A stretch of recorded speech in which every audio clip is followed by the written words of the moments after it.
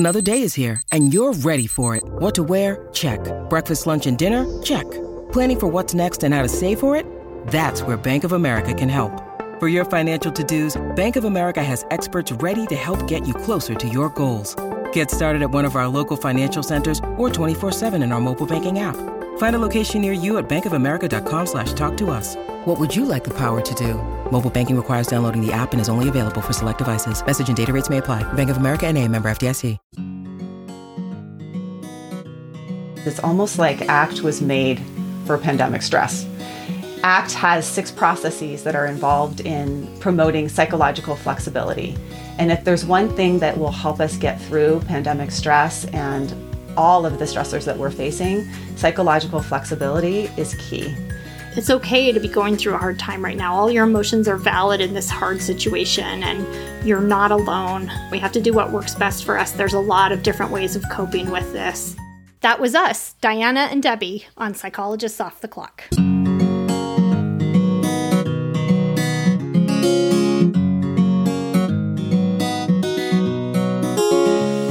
We are 4 clinical psychologists here to bring you cutting-edge and science-based ideas from psychology to help you flourish in your relationships, work, and health. I'm Dr. Debbie Sorensen, practicing in Mile High, Denver, Colorado. I'm Dr. Diana Hill, practicing in Seaside, Santa Barbara, California. From Coast to Coast, I'm Dr. Yael Schoenbrunn, a Boston-based clinical psychologist and assistant professor at Brown University. And from sunny San Diego, I'm Dr. Jill Stoddard, author of Be Mighty and the Big Book of ACT Metaphors. We hope you take what you learn here to build a rich and meaningful life. Thank you for listening to Psychologists Off the Clock. Psychologists Off the Clock is happy to be partnering with Dr. Rick Hansen and his 6-week positive neuroplasticity training. You can check out more about the offering on our website, offtheclockpsych.com. And there we're going to be offering you a $50 off coupon code that you can use to sign up. These powerful methods will be useful to you. And if you're a mental health professional, there's also opportunity to bundle it with his professional course, which is ideal for therapists, coaches, educators, managers, trainers, and healthcare providers. So register now through our website, offtheclockpsych.com. And we'd also like to invite you to a virtual book club with our co-host Jill Stoddard about her book, Be Mighty. That's happening in October. And if you go to our website and link to it through our sponsors page, you can get a 15% discount at checkout. If you enjoy the podcast, please consider making a values-based donation on Patreon. Even a small contribution helps us with some of our expenses. You could think of it as taking a co-host out for a cup of coffee. And you can link to Patreon on our website or just search for us on patreon.com. It's good to be back here. This is Diana with Debbie today for a special episode talking about the current stressors we are all facing. And we're really using this podcast today as a way to get some tools out to you that hopefully will be helpful right now. And also a reminder to ourselves to pick up those tools and use them. One of the things that I love about this podcast and about ACT is the opportunity to live out the principles that we're learning in our own lives. So today we'll talk a bit about those. Yes, it's very helpful sometimes to be a therapist and to have these tools available because we need them too. And we both talk all the time about how we practice these things. And we're hoping to share some of what we know with our listeners today. And just a note that Debbie and I have both done some writings and offerings on pandemic stress and using ACT at Debbie's website, drddebbiesorensen.com. She has a great blog on pandemic stress and anxiety. And I also have a fun handout for you in terms of body-based practices that are based in ACT for you to use. And you can get those at my website, which is drdianahill.com.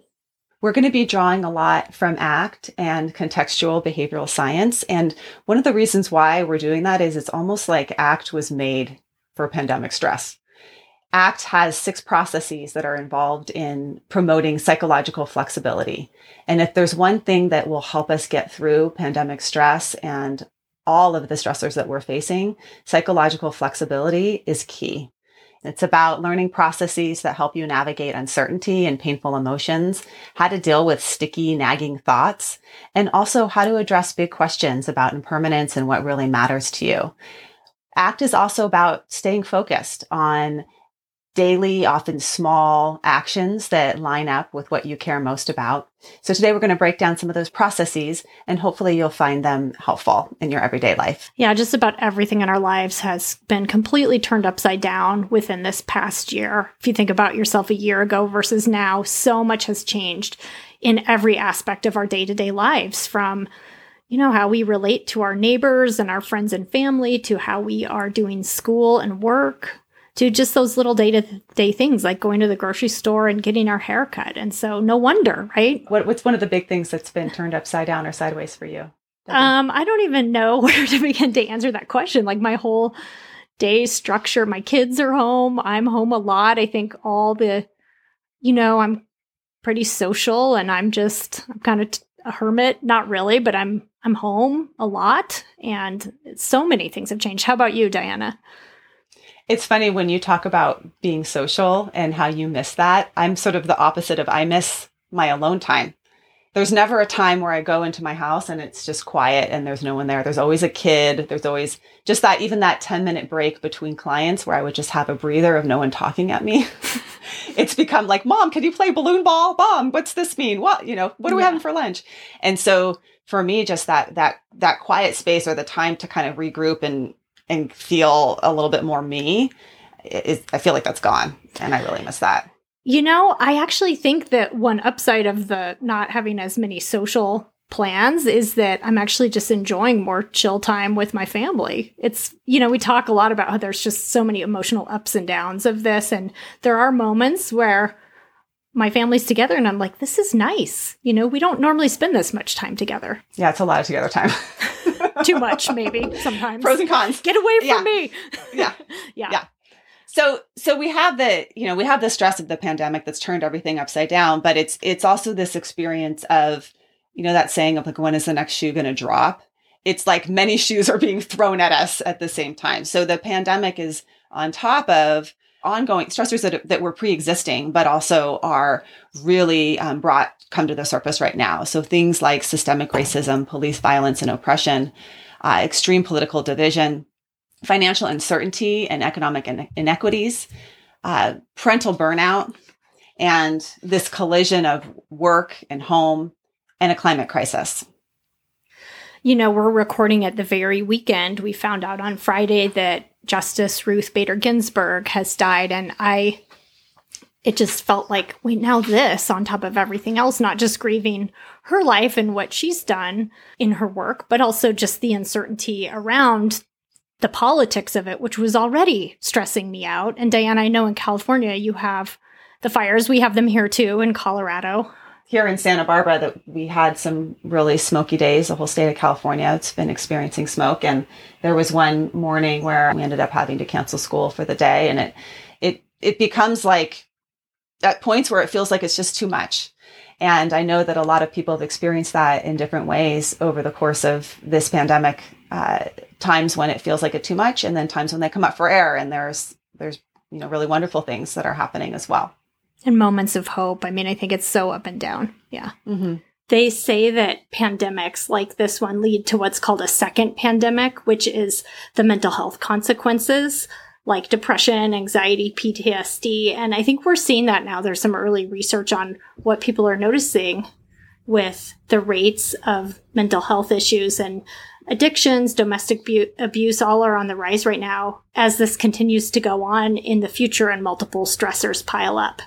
And really, as therapists, I think we're on the front lines of that aspect of the pandemic. I think that we're seeing how people are struggling in our work. And just a quick shout out to all the therapists who are listening, that this is really important and hard work that we're doing right now.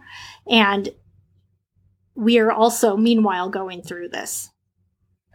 I found the episode with Susan David that Jill did a while back really helpful, because she talked about how as therapists, we are simultaneously processing our own experience of upheaval and the pandemic and all the changes in our lives while our clients are going through it at the same time. And I don't think I've ever quite felt so intimately connected and on the same page with my clients ever.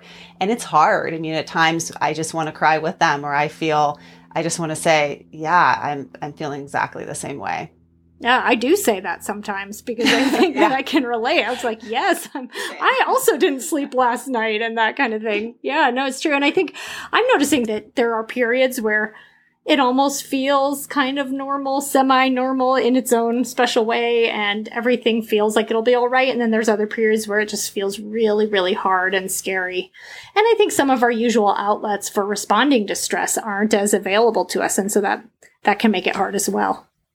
So APA does this annual Stress in America survey that I've talked about in other episodes, but they usually do it annually, and they started doing it monthly this summer, understandably why.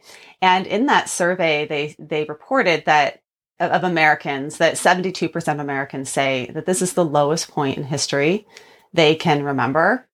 Other research has pointed to the prevalence of depression and anxiety is more than 3 times the rate in 2020 than it was in 2019. But at the same time, some of the stats that are coming out are also interesting. From the APA Stress in America study, 82% of parents agree that they're grateful for time at home with their kids. And more than 3 in 5 adults are taking action against racism. And a majority of adults agree that the movement against racism is going to result in meaningful change. So here we are. This is acceptance and commitment therapy in a nutshell, right? That life is and includes pain, distress, uncomfortable emotions, difficult things are part of life. And what are we going to do about that? How do we turn this pain into something that is maybe worthwhile? So we're all stressed and anxious right now. And why wouldn't we be, given the circumstances that we just talked about? We have so much uncertainty right now, so much. And that's really hard for people. And we're also seeing so many financial stressors. A lot of families, disproportionately people of color, are facing job and income and food uncertainty, pay cuts, just not knowing whether people will be able to make their rent, pay their bills. And so some of those extra pleasures of life are also less accessible to people that just make life more enjoyable and fun. In the US, we also have uncertainty about where we're headed with the election. And globally, we're looking at the future of our world with climate change. The stress and uncertainty impacts us in a lot of ways. I am exhausted sometimes. And that's like the number one word I keep hearing from people is people are exhausted. This is so tiring.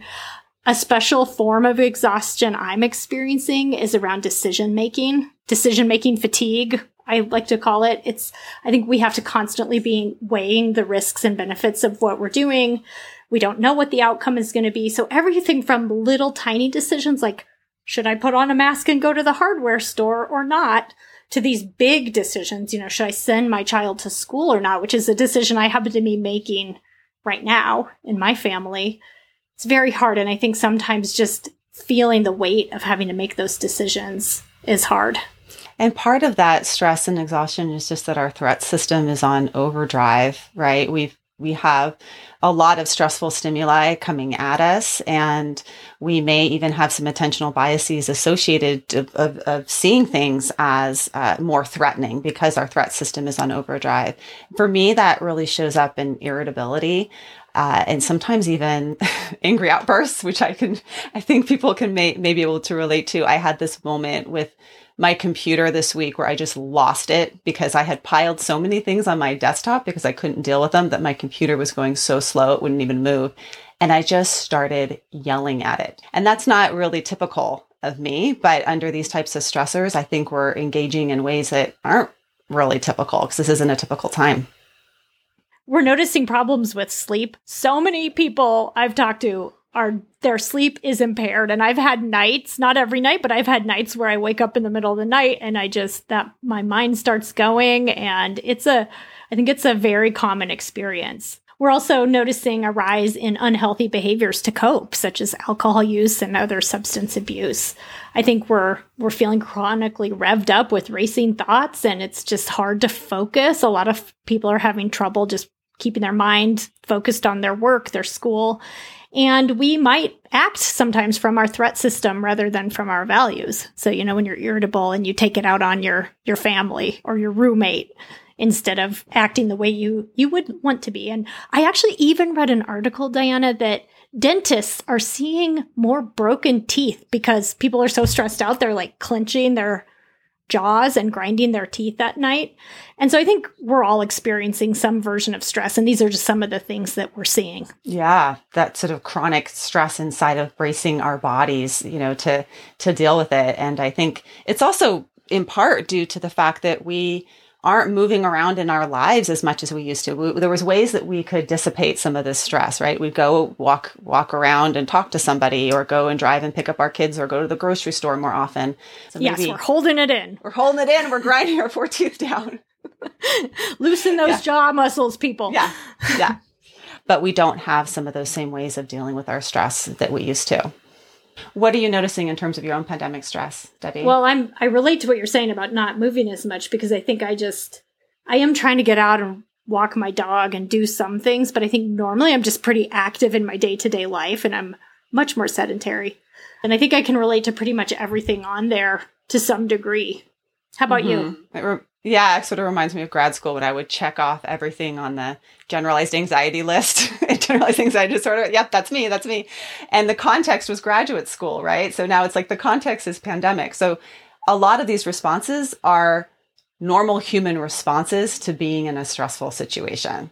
And it's our attempt to respond to threat, right? And keep us safe. And there's actually a lot of good neuroscience in terms of the difference between threat, fear, and anxiety, that our systems have built in a threat detector, right, in our amygdala that protects us, moves away from toxins or danger, and moves towards rewards. And even single cell organisms have threat detection. But what's the nature of the human body and the human brain is that we take threats and we can turn them into fear, which is our interpretation of a real or perceived threat.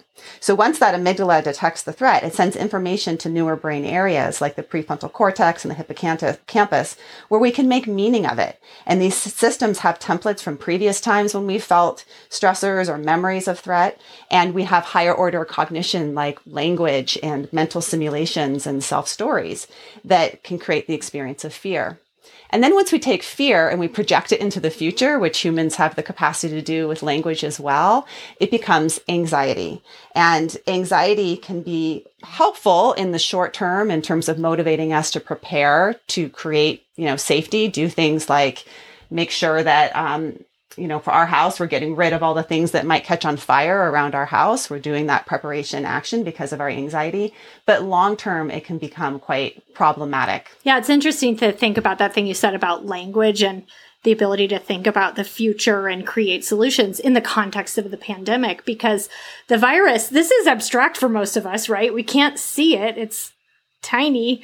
And most of us don't even have a direct experience with having had the virus ourselves, but we're able to still learn about it from other people, talk about it. That anxiety motivates us to take steps to keep us alive, like wearing masks and social distancing. So it's really that ability to problem solve and think it through that is helping us stay safe. And anxiety is motivating us. But at the same time, it can be not so helpful, because I sit around, I don't know about you, I check the data all the time about rates of how many people are getting it in my area. I can overthink, I can worry, I can get really trapped in a place where I'm struggling with this experience. So we can start to create problems in our own mind that don't even really exist related to this. So it's a definite double-edged sword.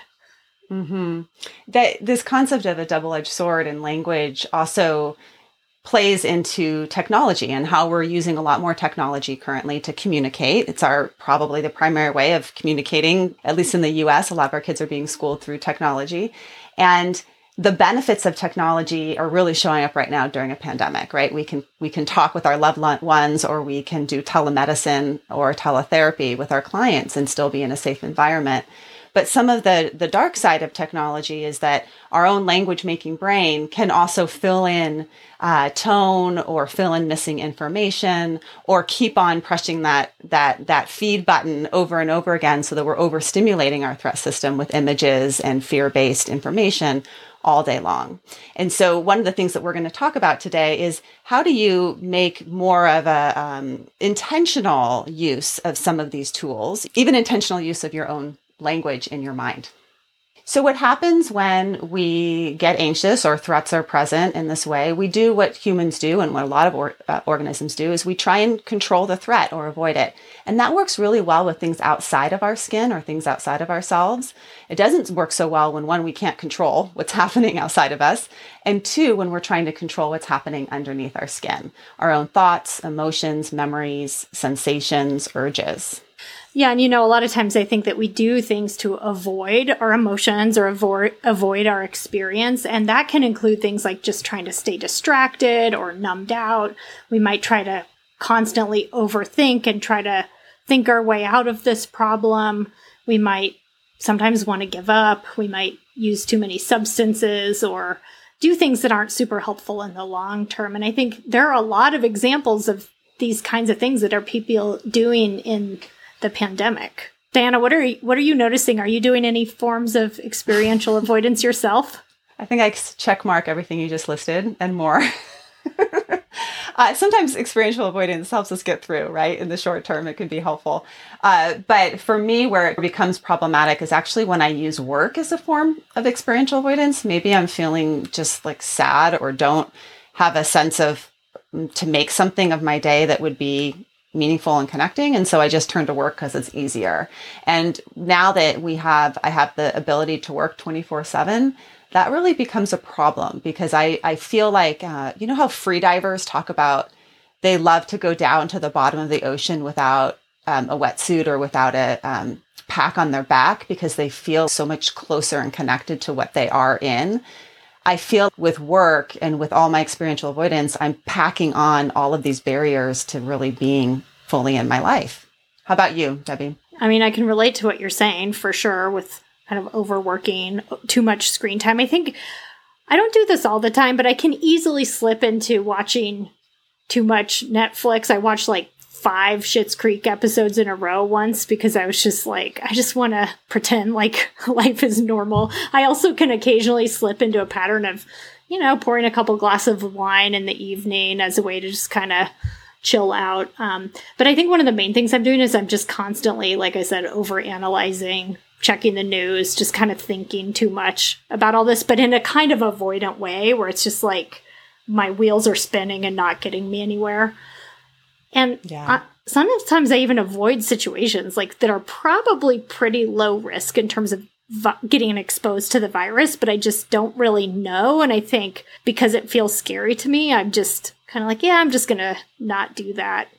That one's a balancing act, though, I feel like. Yeah, it's tricky. In my practice, I'm actually seeing some subtle beginning signs of a little bit of agoraphobia. I was talking with a client about, encouraging to go out for a hike and how she was really starting to feel like even doing like that, even though it would be safe and she'd wear a mask or would be really distanced from people, that was starting to feel a little bit too much out of her comfort zone. So this nature of we're needing to avoid for some degree to keep us safe, and yet avoidance can lead to a narrowing of life. And that's where experiential avoidance, sort of that fine line between, is this experiential avoidance pulling us away from our valued actions? And does this experiential avoidance have secondary problems associated with them? And we're always weighing those benefits and costs in terms of the pandemic, but also looking at the small, subtle ways in which, is this self-care or is this avoidance? And how do I know the difference? Well, and on the other end, I mean, I think some people are experiencing a form of experiential avoidance where they're just pretending like this isn't happening. And they're saying, I'm not doing any of that. I'm not social distancing. I'm not. So it can happen in a lot of different ways, I think. And it might all be based in the same thing, which is just that this is very hard and unpleasant and people don't like it. Right.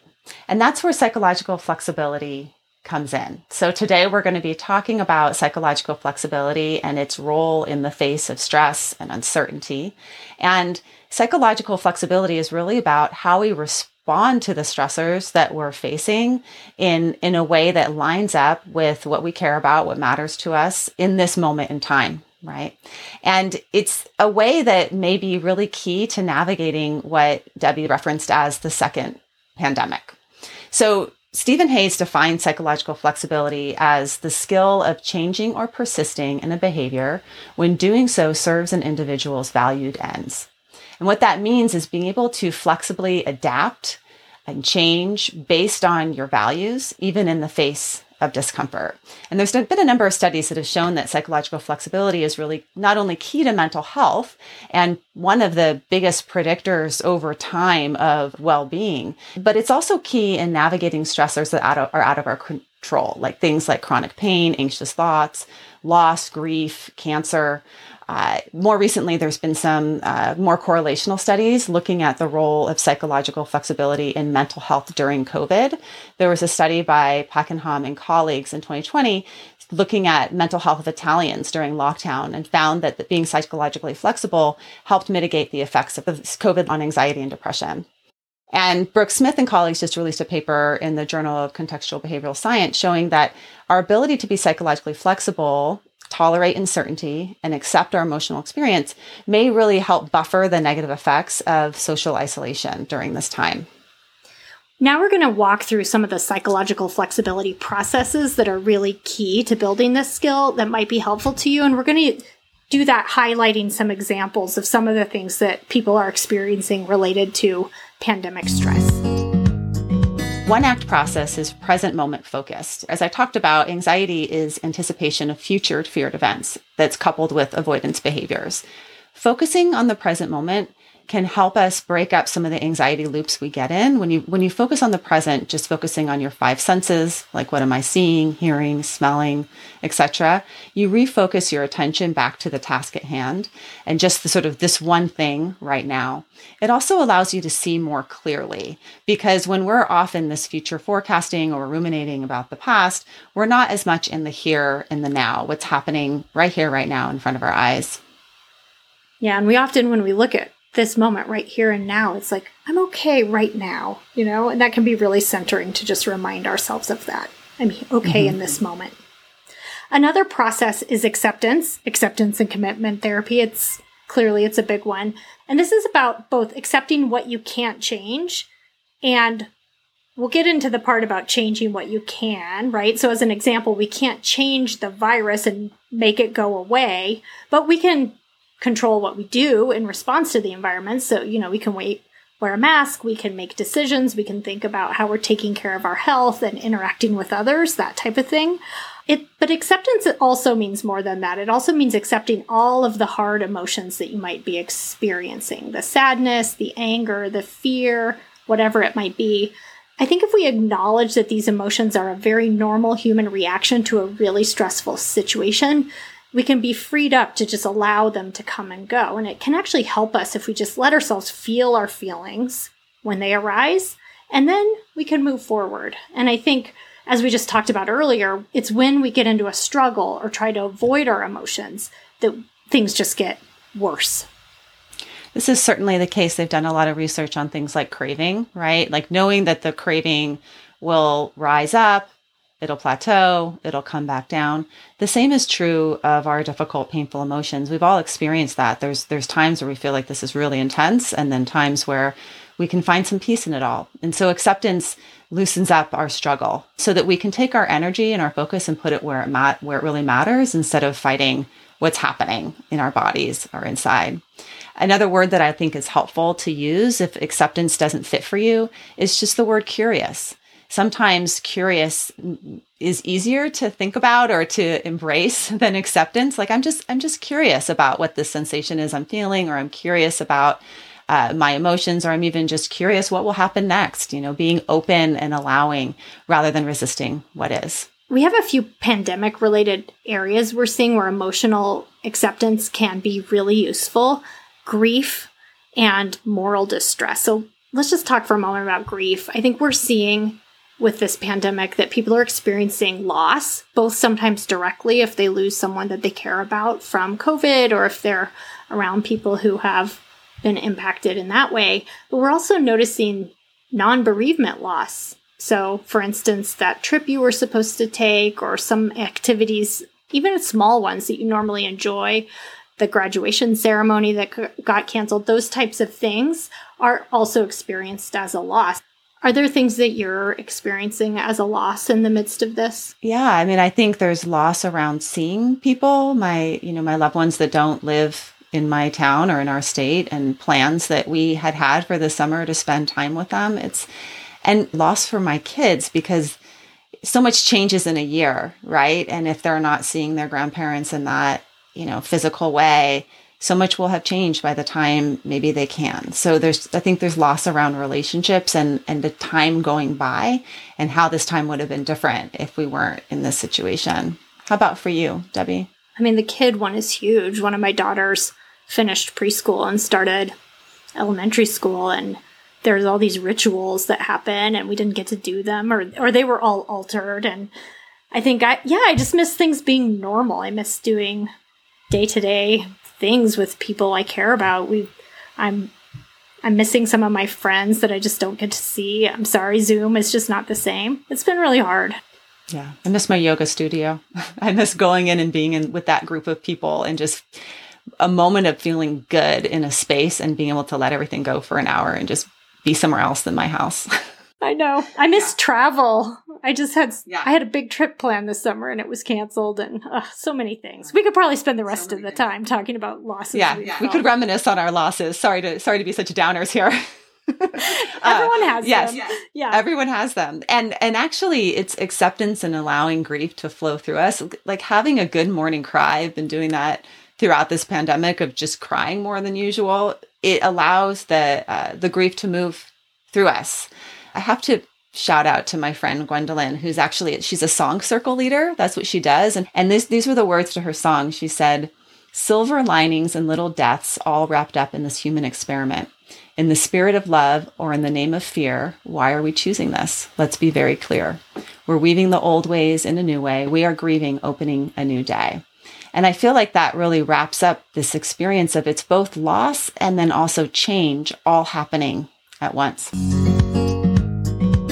We're also seeing a lot of moral distress and guilt around some of this. It's really interesting. I think you think of maybe the doctor who has to make a decision about a patient, and that's a really obvious and extreme form of moral injury or moral distress. But we're also seeing it in smaller ways. So, for instance, you believe that it's a good idea to wear a mask, but you don't. Or you might face the consequence of a decision that you made and just feel terrible about it. So an example, I know someone who tested positive, and when I called her to check in, the first thing she said to me was not about herself. It was that she felt so terrible because she had been around family members without realizing that she had the virus and she might have spread it to them. And I think sometimes we're making decisions based on the best of information we have available, but we still might end up in a place where we feel like we made the wrong one. We feel guilty. And I think ACT can be really helpful here, this idea of acceptance, because these are also very normal emotions to have. These are our moral emotions, like guilt and shame, that exist because we're social creatures who are tied to one another. And we can actually use these emotions, I think, when they do show up as a reminder of our values. They can kind of guide our behavior in the direction of what we feel is the right thing to do. Yeah, I love how Dr. Borges has written on this and talked about this concept of actually these moral emotions pointing to our values. And when we cover them up or we emotionally avoid them or experientially avoid them, we miss out on something that's really important there. So feeling that means that you care about something. For example, how and when do I see people in person in my office? Do we sit outside 10 feet apart with masks on? But then what if someone were to contract COVID and I would have to do some sort of contract tracing with my clients? It's really challenging because at the same time, I see how some people are socially isolated and they really would benefit from seeing me in person. It's hard to make these types of decisions. Yeah, Lauren Borges, who you just mentioned, has been on the podcast before to talk about moral injury. And she also has an article out we'll link to about moral injury during COVID. So check that out if you're interested. We also do have a couple of episodes about grief as well. So we'll link to all of that. If you're struggling with grief or with moral distress, take a look. So we've talked about acceptance. Now let's go back to the change side of the equation. And we're going to talk about another ACT process, committed action. And I think in every moment, we do get to make some choices about what we're actually doing. And we can always do the next right thing. So if any of you are Frozen 2 fans like me, there's a song that Anna, the character Anna sings. I know. I'm sorry. I have to say too, Diana, she's smiling at me on the screen. My daughter, who's 8, was kind of making fun of me because as I was preparing for this episode, I listened to it and I really started kind of sobbing. So if you need a good cry, pull up that song, because Anna's just in this very dark place of grief and fear. And she sort of realizes that she has to listen to that little voice inside of her that's telling her to just take the next step and take the next step and take the next step. And I honestly think that there are some days in the pandemic where if you can just make yourself breakfast, take the garbage out, maybe get a little work done, maybe not, call your mom, your grandma, your friend, whatever you need to do, just doing a few of those things every day, whatever's right in front of you, that's a step in the right direction. And sometimes that's enough. Yeah, ACT is more about workability than it is about shoulds or big like life goals that you need to catapult towards. It's more about what's workable in your life, and workable right now may be super, super, super tiny, and that is absolutely fine. Self-compassion is sort of like a big blanket over all of these processes. Self-compassion being noticing that we are suffering, that we're in pain, that we're struggling, and then taking actions to help alleviate our own suffering, right? So this isn't necessarily the time to take on a couch to 5K plan or whatever those things are called. But if that helps you, if that gives you a sense of working on something with mastery, great, go for it. But I do think it's more about committed action is more about what are your values in this moment right now, and how can you point yourself in that direction with what you're doing in the here and now. Can I take a quick detour about what you just said? Because unrealistic personal expectations came up in an article I read about pandemic stress. And I have to just tell you, at the start of this pandemic, I had this big plan that this is the time I'm going to be home. So I'm going to declutter my entire basement. And I stacked up all these books I've been meaning to read. And I mean like substantial books, you know, like I'm sitting there thinking I'm going to be reading these kind of heavy. Well, none of that has happened. And I think at some point in this, I had to just be like, you know what? That's okay. I have to go easy on myself. Like, this is not the time. Thinking of it like it's a snow day and we're snowed in and this is the time to rearrange your closet. But this is a pandemic. It's not a snow day. So let's just regroup here. And I'm on the same page, Debbie. I went and bought out all these frames thinking that I was going to redo all of my pictures on my wall. Those frames are still sitting in my office from 6 months ago with not a picture in any of them. And now they just become like every time I look at them, I feel a little bit of guilt. So that's the dark side of taking on too much or having these types of expectations. I think it can be helpful to look at what are some of the stressors that are on you right now? What are the loads that you're carrying? And is there anything that we can do to change some of those loads? So maybe that's decreasing our expectations about what needs to be done, decreasing our expectations around how things need to look. One thing that I know was helpful for me was the advice to not add anything new right now.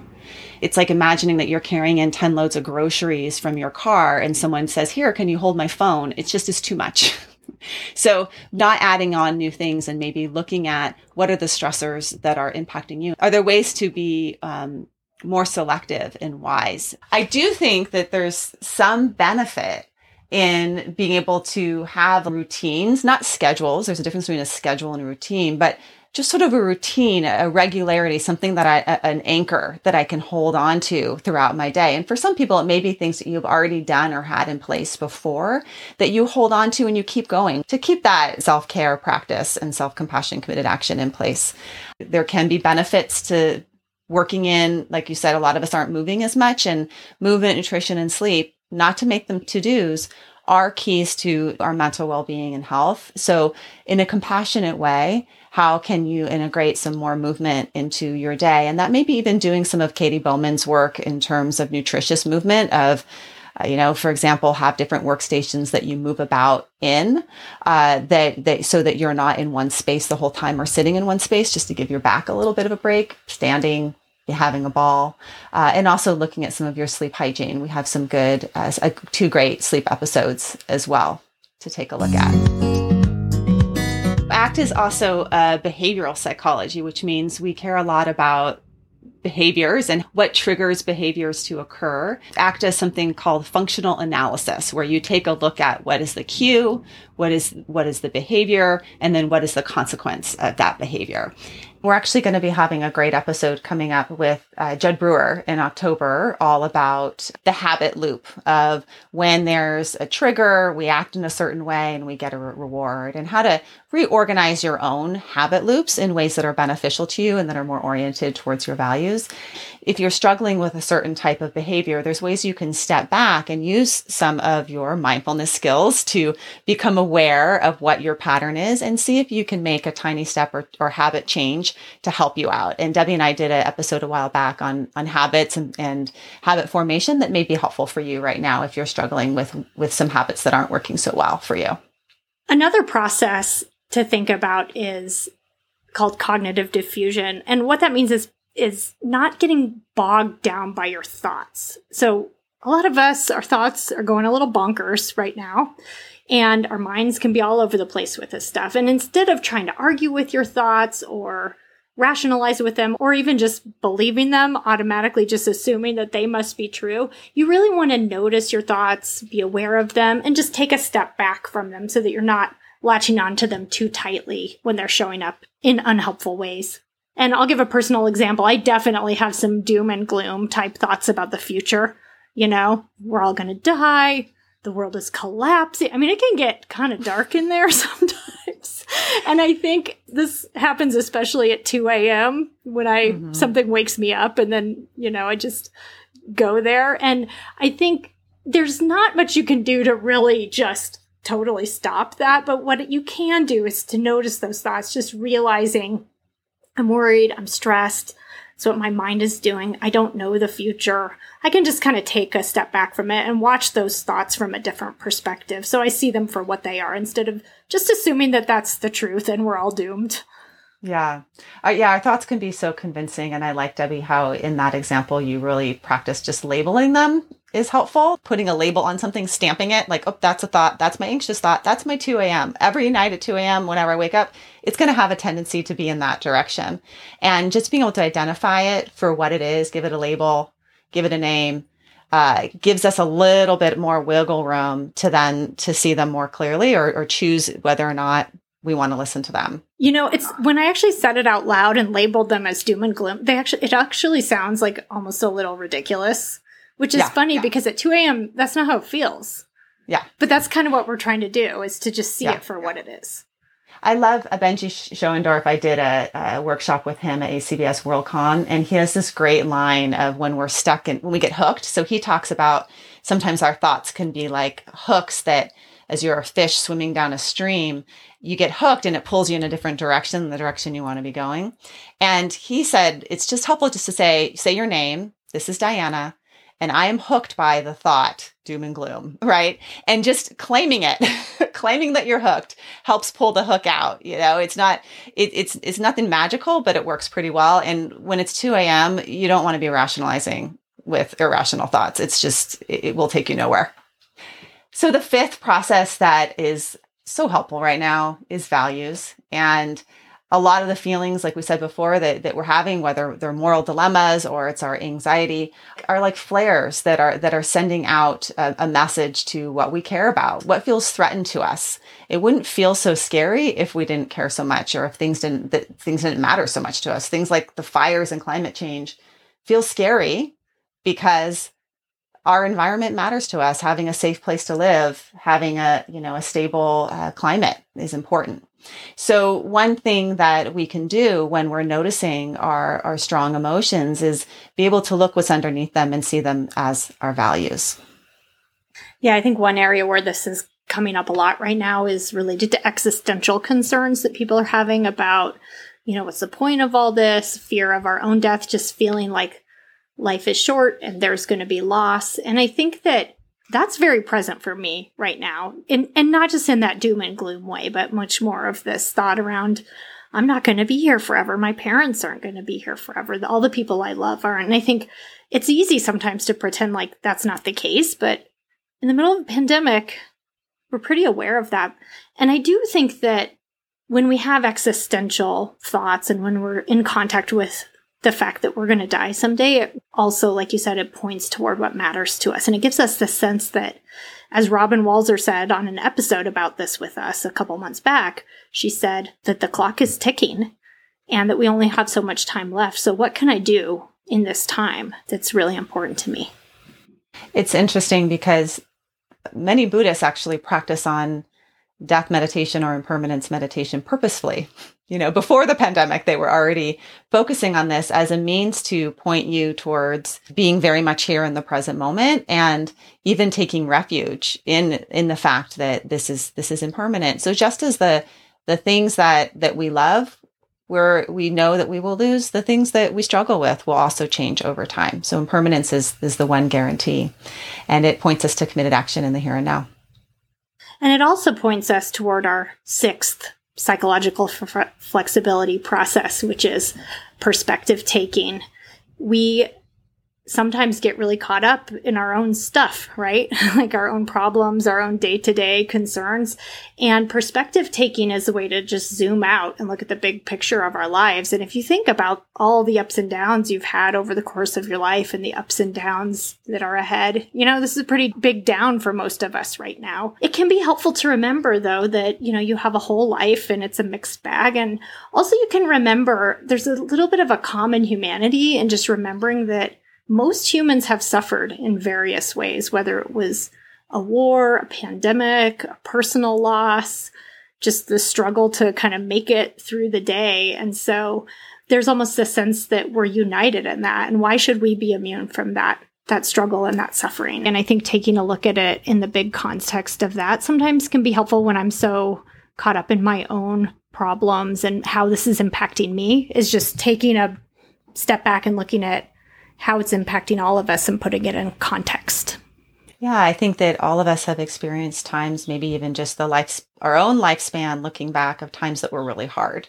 And they may have been prolonged times when we've lost someone, times when we've gone through maybe having a newborn or an illness or a job change. And even zooming out and seeing how we got through those times and the strength and outgrowth that came from those times can be helpful. That's sort of this concept of post-traumatic growth that Debbie, you and I did an episode on. Actually, when I was evacuated from fires 2 years ago, we did an episode while I was evacuated on post-traumatic growth, right? So this is the scope of our lives. And zooming out even further, one of the things that I really valued from the conversation that I had with Psychology of Radical Healing Collective is the use of looking at our ancestors and what they've been through. And in particular, for people of color, seeing the strength and the resilience of your ancestors, what they have overcome, can give a sense of radical hope, right? So I think that is a really powerful zoom out perspective taking tool, as well as perspective taking in terms of getting behind the eyes of another. So as we talked about self-compassion earlier, there's another component, which is compassion for other, and taking the perspective of other people that are struggling, and how can I offer care and compassion and support to those that are struggling, and connect with them. Yeah, so that could mean all kinds of things. If you have the time and resources, it could be volunteering, maybe working for the election if you're worried about politics, could mean donating time or money to the food banks if you're worried about the economic impact of this. It could also mean just small compassionate act towards the people that you see in your life, or the people that you can reach out to in your life who are also suffering. And I think while we're talking about compassion, we should also talk about loneliness and social disconnection. That's really a big issue for a lot of folks right now. I think that this is really impacting people a lot. And especially, I think, for people who are dating is really tough right now. If you're looking for a relationship, it's always hard, but I think there's some extra challenges at the moment. People who are living alone, and then also older adults, people who are retired, so they might not have the day-to-day structure of work, or young kids. And so I think that really building social connection in whatever way works for you is really important. And that can mean a lot of different things for different people, because I think some people want different types of social connection, right? So for some people, they might need to be out and about doing things, but for other people, it might just having like one or two people they can really confide in. And there's a lot of different things that you can do, even in a pandemic, to try to reach out and get support. And one of the main things I think is, if you are finding that you're really struggling right now, is talking to someone about it, just not being alone with that. I think it's hard, Debbie, because there's sort of two main things that you talk about when somebody's depressed and struggling. One is behavioral activation, engaging in positive, pleasant events on a regular basis, right? Getting yourself out in the world and doing things. And the second is social connection. And if we're feeling depressed and we're feeling lonely, how do we have the energy to go out and do the hard work of making connections, right? That's not an easy thing. And in particular right now, it's an even harder thing. And I think that is where, again, going back to technology can be helpful, finding a common interest or even taking a class. There's a ton of online workshops, classes. For example, the Rick Hansen program, he even offers a free meditation on a weekly basis where after the meditation, he has small breakout groups that people can just meet other people and talk about their experience with it.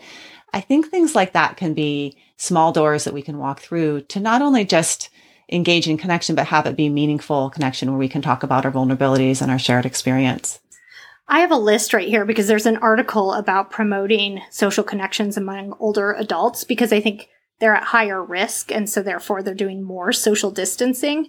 And this list has all kinds of things, including writing emails or letters, taking care of pets, connecting with people over phone or videos, looking at photographs to remind yourselves of memories, calling a support line, and then even things that remind you of your connection with nature or a higher power or our shared humanity, like getting fresh air, making art, listening to music, watching birds, looking at flowers. We'll link to this article online, but I think that there can be so many ways of doing that. And you're right, it's hard sometimes when you're down, but I think that it doesn't necessarily mean you have to go out and socialize with a big group. It can be all these different things. Yeah, I love the idea of lists, because sometimes when we can't generate it ourselves, it's just helpful to have a list to go down and give it a try, give it a shot. And you might be surprised. That's sort of beginner's mind, right? Be open to the possibility that something could be helpful. Yeah. Tell me what to do. Yeah. So that was our list of the psychological flexibility processes. And now we're going to talk about a few strategies for the specific situations of family stress and working from home. I think what's interesting is that these 6 core psychological flexibility processes are really showing up more and more in terms of when people are researching about a number of different things that could be helpful in our day-to-day lives, like parenting and work. There was a recent study that came out by Jennifer Dax and colleagues that looked at the family systems model and psychological flexibility during the pandemic. So the family systems model being that as a family, we all interact with and impact each other. And there can be some spillover effects that happen when we experience stressors. So for example, if I get really stressed and I get really rigid and controlling, it's going to impact how I parent. It's going to impact my partner. It's going to impact our whole family system. And what they found in that study was that our ability to be flexible, to allow difficult feelings to pass versus being rigid, predicts our effectiveness as parents, and as well as the outcome for our kids during a stressful time like COVID. Thinking about psychological flexibility as not only benefiting you, but benefiting the whole system that you're interacting within. And part of that is using acceptance skills that we just talked about. Part of that is also thinking, how can I get more flexible in my thinking, more adaptable, less rigid, and less rule governed in my behavior? And for those of you who are parents who are having a tough time with the kids right now because it's so intense, go back and check out some of our recent episodes. We've done several that are designed specifically for parents who are burnt out and stressed right now. So check those out if that would be helpful. So there's a lot that we're adjusting to right now in terms of working from home, how we're going to manage our time more effectively, because everything has just been kind of all grouped into this one big space of work and home and laundry and eating. And how can we both, on the one hand, be flexible and not rigid and have to have it be a certain way, while also being able to create sort of healthy containers and expectations for ourselves that make it so that we can be more effective and focused at our work. Debbie, you did a excellent, well, you and I did it, but you were sort of taking the lead on an excellent episode a while back on focus and attention that I would highly recommend if people are struggling with working from home. Just some really small strategies that we could do that could be helpful. Yeah, I think we talked earlier about how sometimes in a stressful situation like this, it's very hard to focus. And I have heard that from a lot of people, just the ability to sit down and do your schoolwork or focus on your job is really hard right now. I think one of the things that can be helpful is to just carve out some focused time when maybe you're not trying to do the laundry and make a snack and get distracted by your phone, and to just really carve out these brief periods of time, maybe half an hour, 45 minutes, because I do think that at the moment, it's hard to concentrate if you try to do it too long, and also if you're trying to multitask all day. So check out that episode. Being aware of multitasking and basically what that attentional residue factor that is every time you're switching from one task to another, your attention is sort of still left on the old task. So it is helpful to try and focus on one thing at a time, even if it's for a short period of time, and carve out space for yourself. It may mean that you're doing, less work and maybe less in terms of a parent or sitting down with your kids with their work. But again, reminding ourselves this isn't a snow day, it's a pandemic. So be easy on yourself.